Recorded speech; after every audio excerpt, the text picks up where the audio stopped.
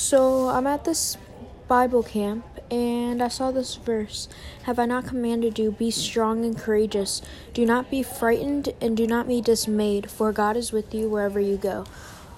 A lot of us have been disconnected from God, and we all need that time to regain ourselves and just talk with God, have private prayers or public prayers, and just make sure that we're all having a good time.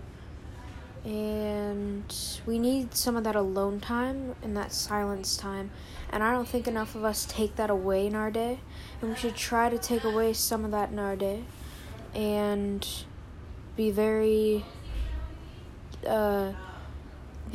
mindful about what we do. And I think some of us have been disconnected from God during quarantine, and now is a really good time to regain that.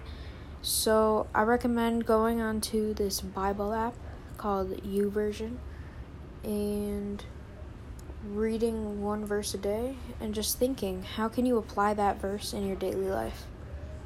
That's all I wanted to say. Peace out.